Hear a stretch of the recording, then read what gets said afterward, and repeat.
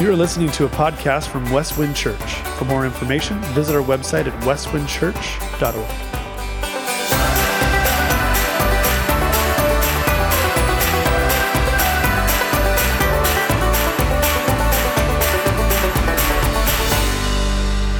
If you have your Bibles, I want to invite you to turn to Ephesians chapter 2. We're just going to look at two verses today. To my left are some really cool gifts, and we're going to distribute those at the end of the service for those who really are all in today. And that includes students. Some good stuff there, all right? I wish I was sitting down front. All right, so we're wrapping up a series this morning, the series that we went through during Christmas, Give This Christmas Away. And the first three talks were about what we have the privilege to give God, but today is all about what God has given us through Jesus Christ. And it really pairs so well with the children's talk. So the topic this morning, the gift of grace. And I want to ask you a question as we launch. When you think of the term grace, what comes to mind? Down front? When you hear the word grace, what comes to mind? How many of you immediately go to saying a prayer at mealtime, saying grace? Nobody. Serious? All right. Nolan, me and Nolan are connecting. One of those gifts could be for you, son, if you stay connected, all right? Stick with me. Nolan's my man. We're neighbors. We talked about sledding this winter, but we're waiting for snow, right, Nolan? All right. Well, I know grace is a difficult term, but yet it's huge in Scripture. In fact, I would suggest it is the key theme of the Bible. So let me try to capture your mind, your thinking with what grace is all about through a story. I dare ask this question. How many of you are Bills fans? I knew I'd get a few hands there. The Bills Mafia showed up today. So a number of years ago, ESPN did a documentary entitled The Four Falls of Buffalo. And so on the screen, you see kind of the caption there, but we're not talking about Niagara Falls. We're talking about an era of Buffalo Bills that if you know anything about football, you remember 1990 to 1993. Do you remember those years? 4 runs for the Super Bowl. In 1990, it was really a banner year, and we're playing the New York Giants. Buffalo, New York Giants, big game. It got down to Jim Kelly slamming the ball into the ground to give the kicker, Scott Norwood, 8 seconds to win the big game, the Super Bowl. So the ball is snapped, it is kicked, it's into the air, and I'll never forget the caption, wide to the right forever. How many of you remember that? Yeah, me. So here's the deal, folks. Scott Norwood, 30 years later, would say this. He still feels that moment in time. He feels the disappointment, the hurt, the shame that he felt, and the emotion for letting who? Letting the fans down, the Bills Mafia from all across the country. Well, one of the coolest things happened when they returned to Buffalo. 30,000 fans showed up to cheer him on. And during that rally, people started to chant, "We want Scott.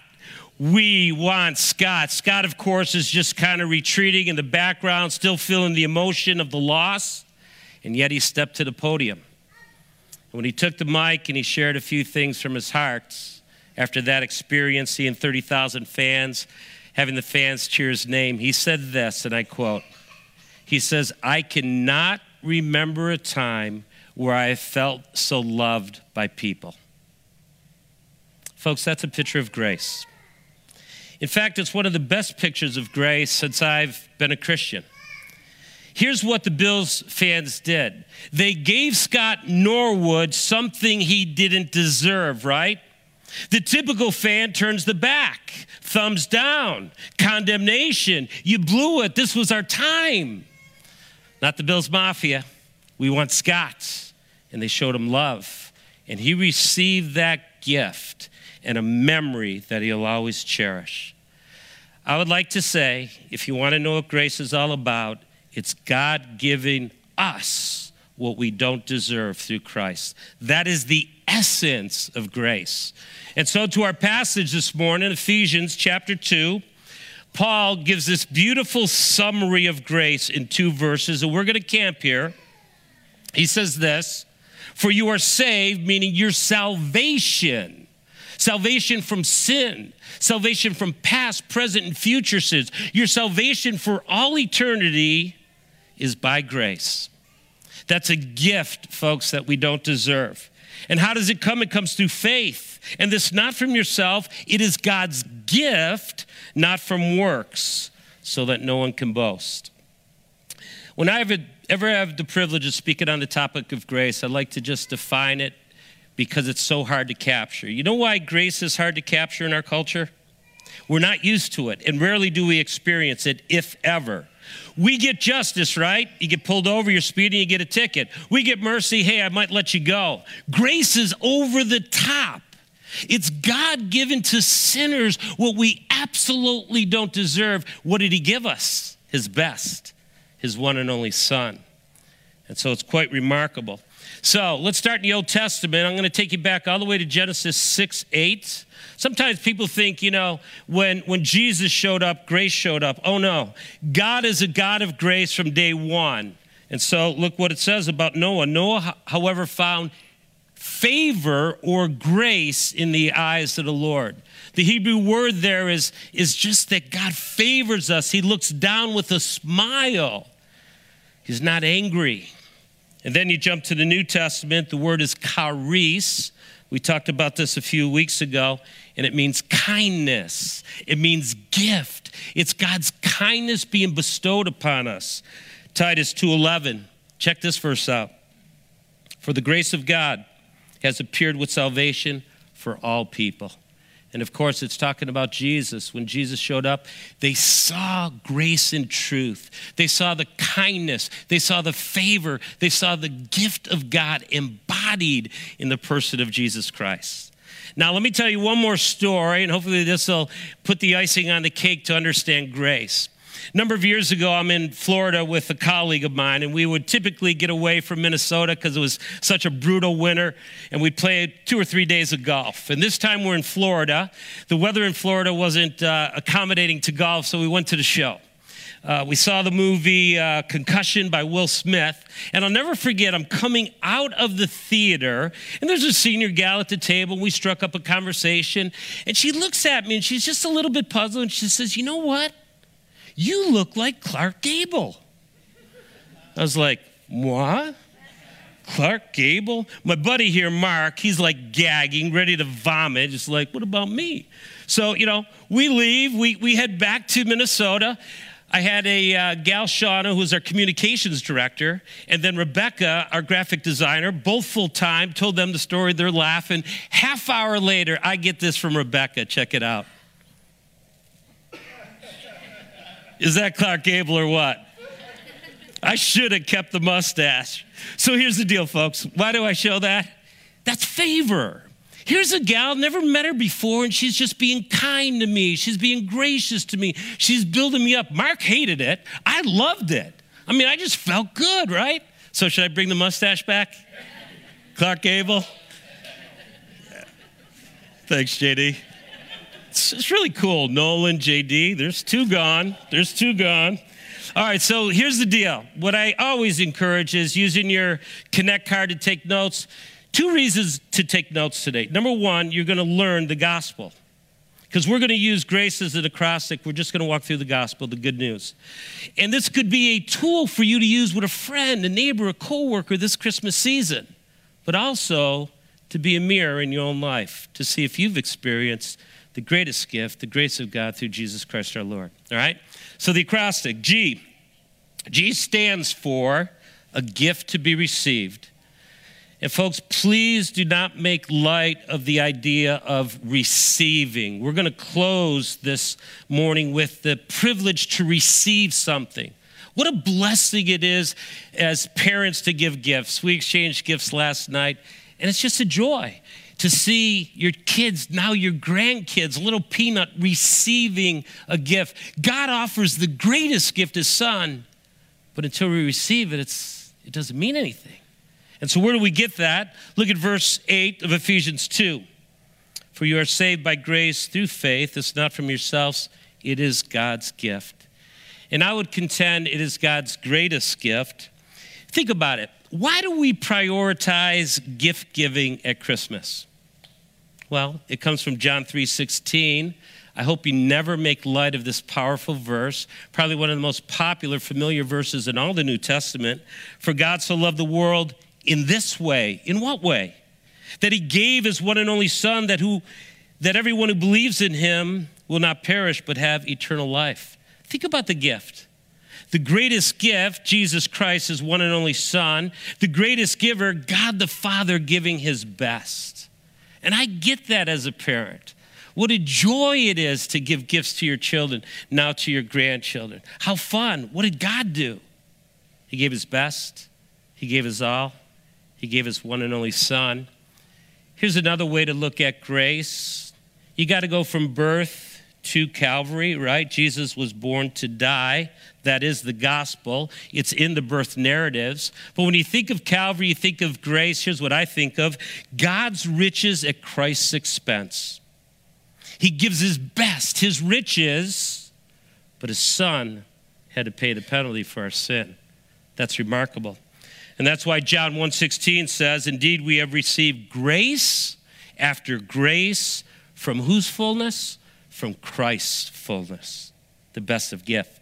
So, G stands for a gift to be received. R stands for experiencing the gift of grace. And this is key, folks. This is the gospel. By relying on Christ alone. If you know anything about the great Protestant Reformation, go back 400 or 500 years at least, there was a thing that came out by faith alone, Jesus Christ alone. You can't add anything to what Christ did at Calvary. Jesus finished the work. There's nothing we can add. And so we want to unpack that. Look again at verse 8. For you are saved by grace through faith. And this not from yourselves, it is God's gift, not from works so that no one could boast. So let's talk a little bit about faith this morning. What is genuine faith? And I think this is where sometimes many in America get a little bit confused. Do you realize today that 2/3, according to a brand new Pew research, because the consensus was just closed, 2/3 of Americans identify with the Judeo-Christian ethic.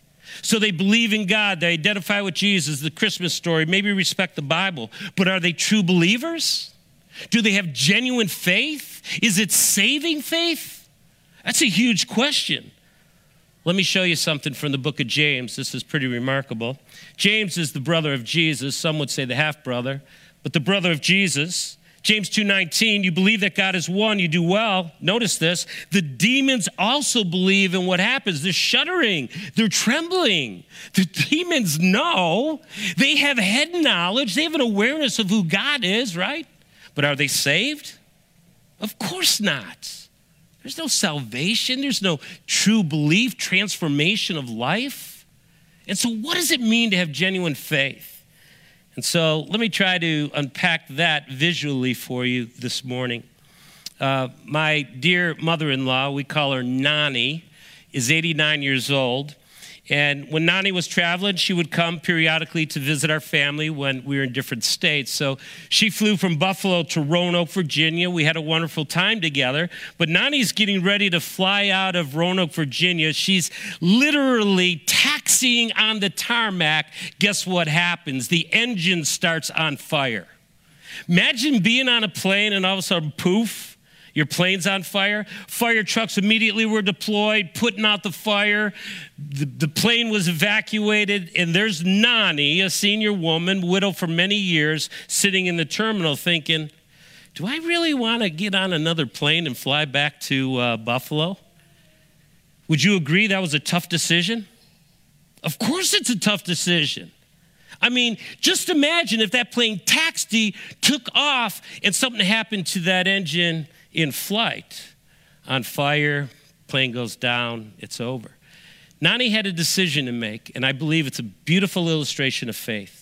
She had to trust herself to what she believed the airline could do, the mechanics could do, the pilots could do, and everybody who services that, the air control, etc. She had to trust herself to all of that to get her from Roanoke, Virginia to Buffalo. She said yes, she got home, Nani's still with us. That's faith. Faith's not just head knowledge, folks. Please hear me. It's heart knowledge.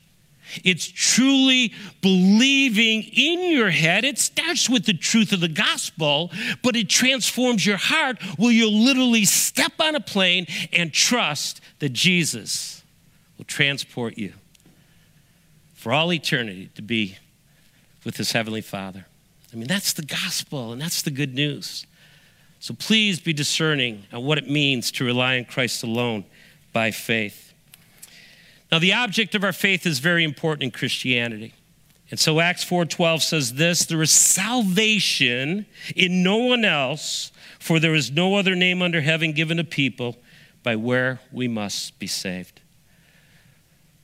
One source of faith, the object of our faith is Jesus Christ. That's Christmas. That's the gospel. That's the greatest gift. Third, it's available to all.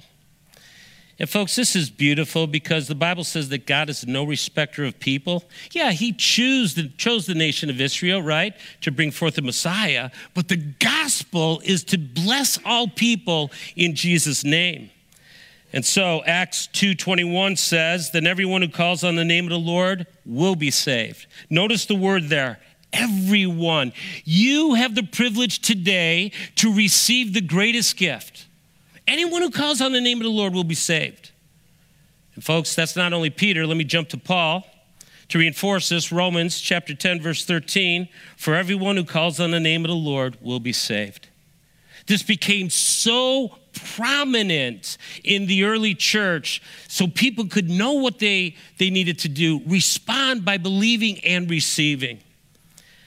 Now, there are times where I hear in pastoral ministry, some people said, well, Pastor, if you know my backstory, if you knew the sins that have taken place behind closed doors and the train wreck my life has been, it's not that easy. And so the individuals are typically asking this question, is there anyone beyond the reach of God's grace? Can you screw up so bad where God's grace is null and void? How would you answer that? Well, let me take you to Calvary. Because if I think through history and some of the greatest atrocities that have ever been committed, I would have to say Calvary is the greatest atrocity. Now we know things like Hitler, we know Mussolini and Nikita Khrushchev. Even in our lifetime, there's been enormous atrocities. But think about this. God becomes man. He lives, he teaches, he heals, he blesses, he does miracles. He lives God in the flesh. And how do people respond to him? They crucify him. Folks, I would suggest that's the greatest atrocity ever. And so here's what Jesus says. While hanging on the cross, he said 7 things. We know that from the 4 Gospels. The first thing he said this, Father, forgive them because they do not know what they're doing. I hope that's good news for you today. Regardless of what you've done, regardless of where you've been, there's no sin too great for the grace of God. Debt paid in full, the Apostle Paul said. Remember Saul of Tarsus? Persecuted the church, murdered Christians, stood there when Stephen was being stoned to death. He has an encounter with Christ, he gets saved, debt paid in full. A murderer, a persecutor is forgiven. No one's beyond the reach of God's grace. And so plug yourself into the equation. God wants to forgive our past, our present, and future sins through Jesus Christ. Father, forgive them. C stands for receiving God's grace, and this is a hard one for Americans, by confessing your spiritual bankruptcy. And I use those terms very deliberately. Why? Because most people do not believe they are spiritually bankrupt. Most people believe they bring something good to the equation. Well, I'm a pretty decent person. I'm okay. I'm good. I'm not as bad as that person. And what we do is we compare ourselves to who? To a human standard, instead of looking up and comparing ourselves to a holy and righteous standard, God. And so let's go back to our passage, Ephesians 2:9. For you're saved by grace through faith. This is not from yourselves. It is a gift of God. Notice the next phrase, folks. Not from works. Why? So we don't boast. In other words, there's nothing we can do. Jesus said, Father, in his high priestly prayer, John 17, I finished the work you gave me to do. What's the work? To purchase our salvation at Calvary. At Calvary, he said, it is finished. What's finished? The work he came to do. Now, sometimes people, too, get confused about world religions. And they think, oh, Christianity is just one of the top 5 or 6 world religions. They're all kind of equal. When you study world religions side by side, you know what you're going to discover? They're not similar. They're incredibly dissimilar. And they are absolutely not equal. Christianity, please don't miss this, is the only religion, if you want to put it into that category, that has the concept of grace in it. No other religion does that. It is void in their literature. You know what world religions say? It's one word, do. You could literally sum up the world religions with one word, do. It's performance-based. It's work. It's, man, I got this thing. I can do it. You know what Christianity says? It's just the opposite. I can't do it. I'm broken. I'm a sinner. And we say, done. And we look to the finished work at Calvary. We say, Lord, please remember me, a sinner. Save me by your grace. Friends, that's the gospel. Now, again, going back to this idea of being a good person, I'm glad there are good people, right? It's just nice to live in a community. We're in Adel. There's a lot of good people in Adel. You need a place to live? Check out Adel. Good place to live, right? But it begs this question, how good does a person have to be? Have you ever thought about that? How good? Where do we get our gauge of goodness? Do I compare myself to Ellen? Well, I lose. I'm in trouble. If Ellen compares herself to Mother Teresa, it's kind of equal. I don't know. That's what my mom said. You married Mother Teresa. All right, that's good. Guess what? Mother Teresa needed a Savior. Mary, the mother of Jesus, needed a Savior. We talked about that a few weeks ago. Can I show you something? This might be a hard pill to swallow. Please embrace it. Jesus said this, be perfect, therefore, as your heavenly Father is perfect. So, nobody here likes to raise their hands. I'm wondering, is there anyone perfect here this morning? Huh? We all fall short, right? It's pretty easy to know we haven't attained the standard that God has established. Why perfection? Because he's perfect, he's holy, he's righteousness. And folks, we have to get our eyes off of each other and put it on God. And so maybe an illustration would help. And I'm not going to ask any more questions like, hey, how many of you like omelets? Nobody participates. I like omelets. I like omelets with everything in it. So let me show you an omelet with everything in it. We're talking peppers, onions, mushrooms. Just fill it up. Give me like a real omelet, right? So let's say it's morning and you're just having this omelet morning and you're all in. It's a 12-egg omelet. You got 10. You're mixing it up. It's getting done. And the last 2 eggs you crack open, they're nasty. They're snotty. They're pukey. They're stinky. They're rotten. And you put that in your omelets. So, girls, twins, if you did that, you think mom and dad, Heath and Risa, would eat that stuff knowing? No. Thank you. All right. So we got a teen gift up there. That's 3. That's good. Good. But sometimes that's what we think, guys. But the Bible is very clear. If we've offended in one area, we're guilty of all. And I know that's a hard pill to swallow. Let me ask you a question. Some people who think they're good. And I'm looking in the mirror right now. Have you ever lied? You guys want to participate? You ever lied? Okay, you guys, you know what that makes you? A liar. Have you ever stolen? Anybody else? Second row? Ever stolen? Anybody steal out there? No stealers? Yeah? You know what that makes you? Stealer. You ever had a bad thought like, all right, the list goes on and on. You know where I'm going, right? All we have to do is take God's 10 commandments, look at them as a mirror, and quickly we realize, guess what? I am this person. We're not as good as we think, and I throw my hat into the ring.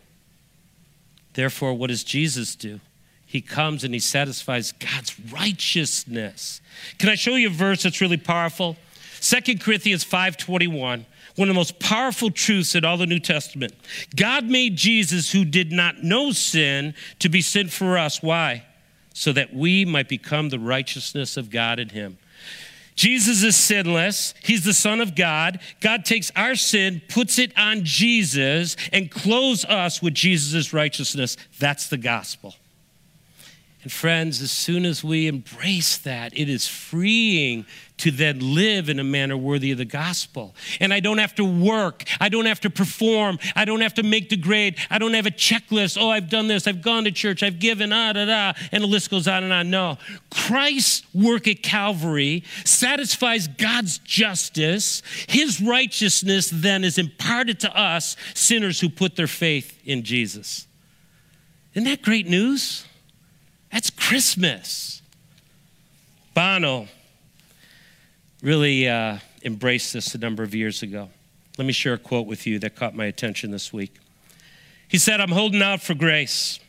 I'm holding out that Jesus took my sins onto the cross because I know who I am, and I hope I don't have to depend on my own religiosity.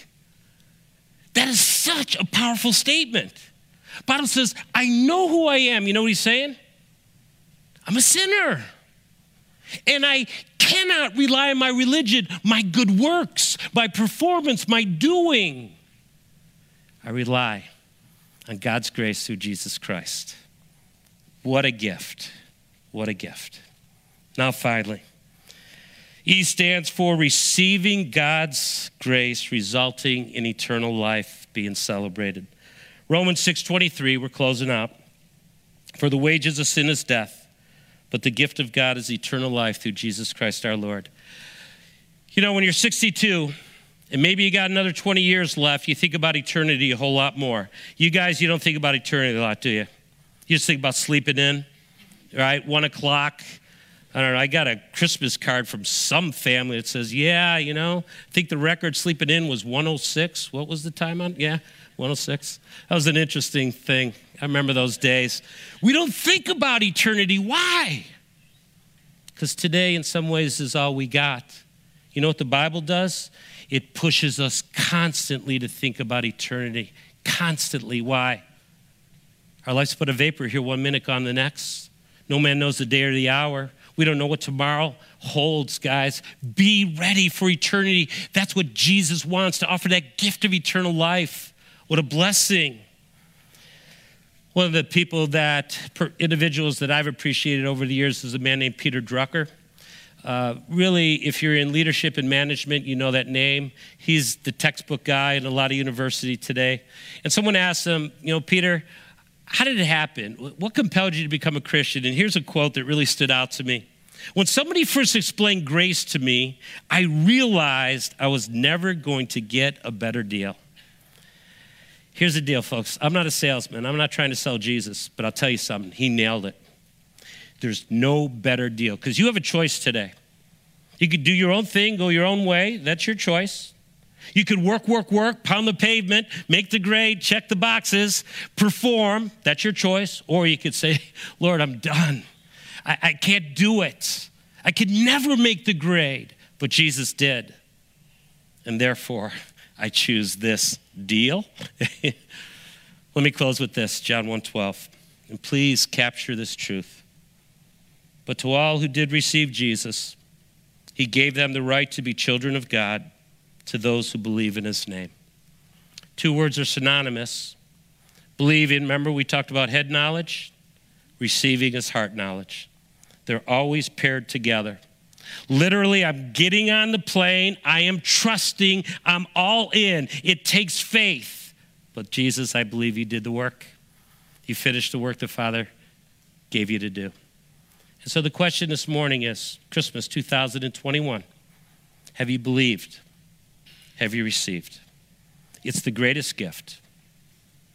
Think about what God did. God becomes a baby. We've already talked about that humility. His life was transformational. His teachings are everlasting. He healed, he loved, he blessed, he gave. But folks, the most important thing he did was die. Father, forgive them. They don't know what they're doing. God offers you today forgiveness through Jesus Christ our Lord. That's grace. That is a gift. And so we're going to close. We're going to have a little bit of fun just to illustrate grace and gifts. There's 5 really good gifts here. Now, yes, Mother Teresa, please come forward. I'll be in trouble. I'll be eating in the woodshed. All right. So we have a group, 40 and above. We have a really nice gift for you. It's all kind of wrapped. And then we have this group from 25 to 40. I don't know what's the key term. Is it millennial? No? Gen X? 25 to 40. We'll stick with that. All right. Then there's this, that's kind of like the young adult group, right? Yeah, young adult. Then we got one for a teenager, like teen, 13 to 19, teen. And then we got 2 for kids, 12 and under.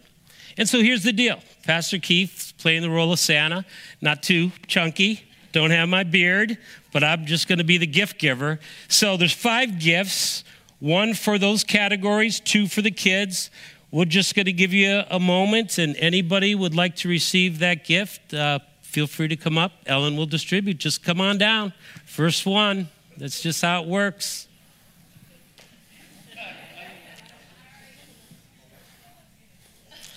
My man Nolan, right there, sir. Right there. Check it out, Nolan. He scored. Yes. All right, buddy. Yeah, you can stay up here for a minute. Yeah, stay up here.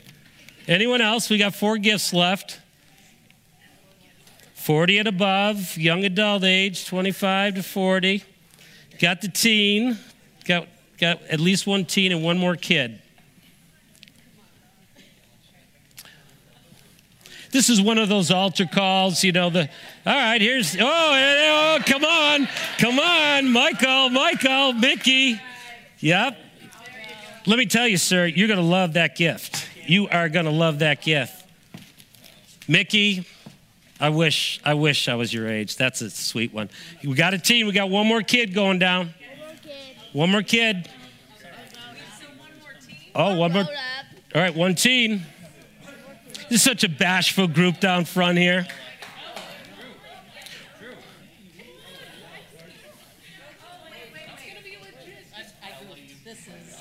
What do you got left? All right. We got the teen left. There it is. Come on up here. I can't believe what I just saw. I mean, I would have been down there like this. Boom. It's a free gift. Do you want to open yours, Michael? I think we're just going to open 1 right now. Actually, let's open them all. But why not? Just have fun. We got time, right? Brett, good? Go ahead, guys. Open it up. We'll see if you like it. See if Pastor Keith did good here.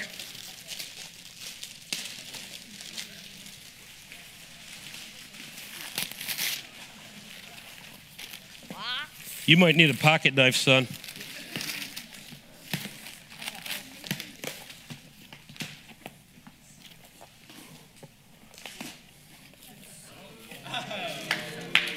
Huh, Mickey? All right, good. Very nice. Waiting to see Michael here. Oh, yeah. Thank you. Leather CSB Study Bible. Killing it. What'd you get, son? Movie theater. Yeah, $25 to Palms. Thank you. Do you need a date? Okay, we're good. Good. What'd you get, son? I got like a hairy tangle, some type of squishy ball, and Yeah, some weird kid stuff. How about you, Nolan? What'd you score? All right. Are you happy? Yes. You should be happy. God bless you guys. Get out of here.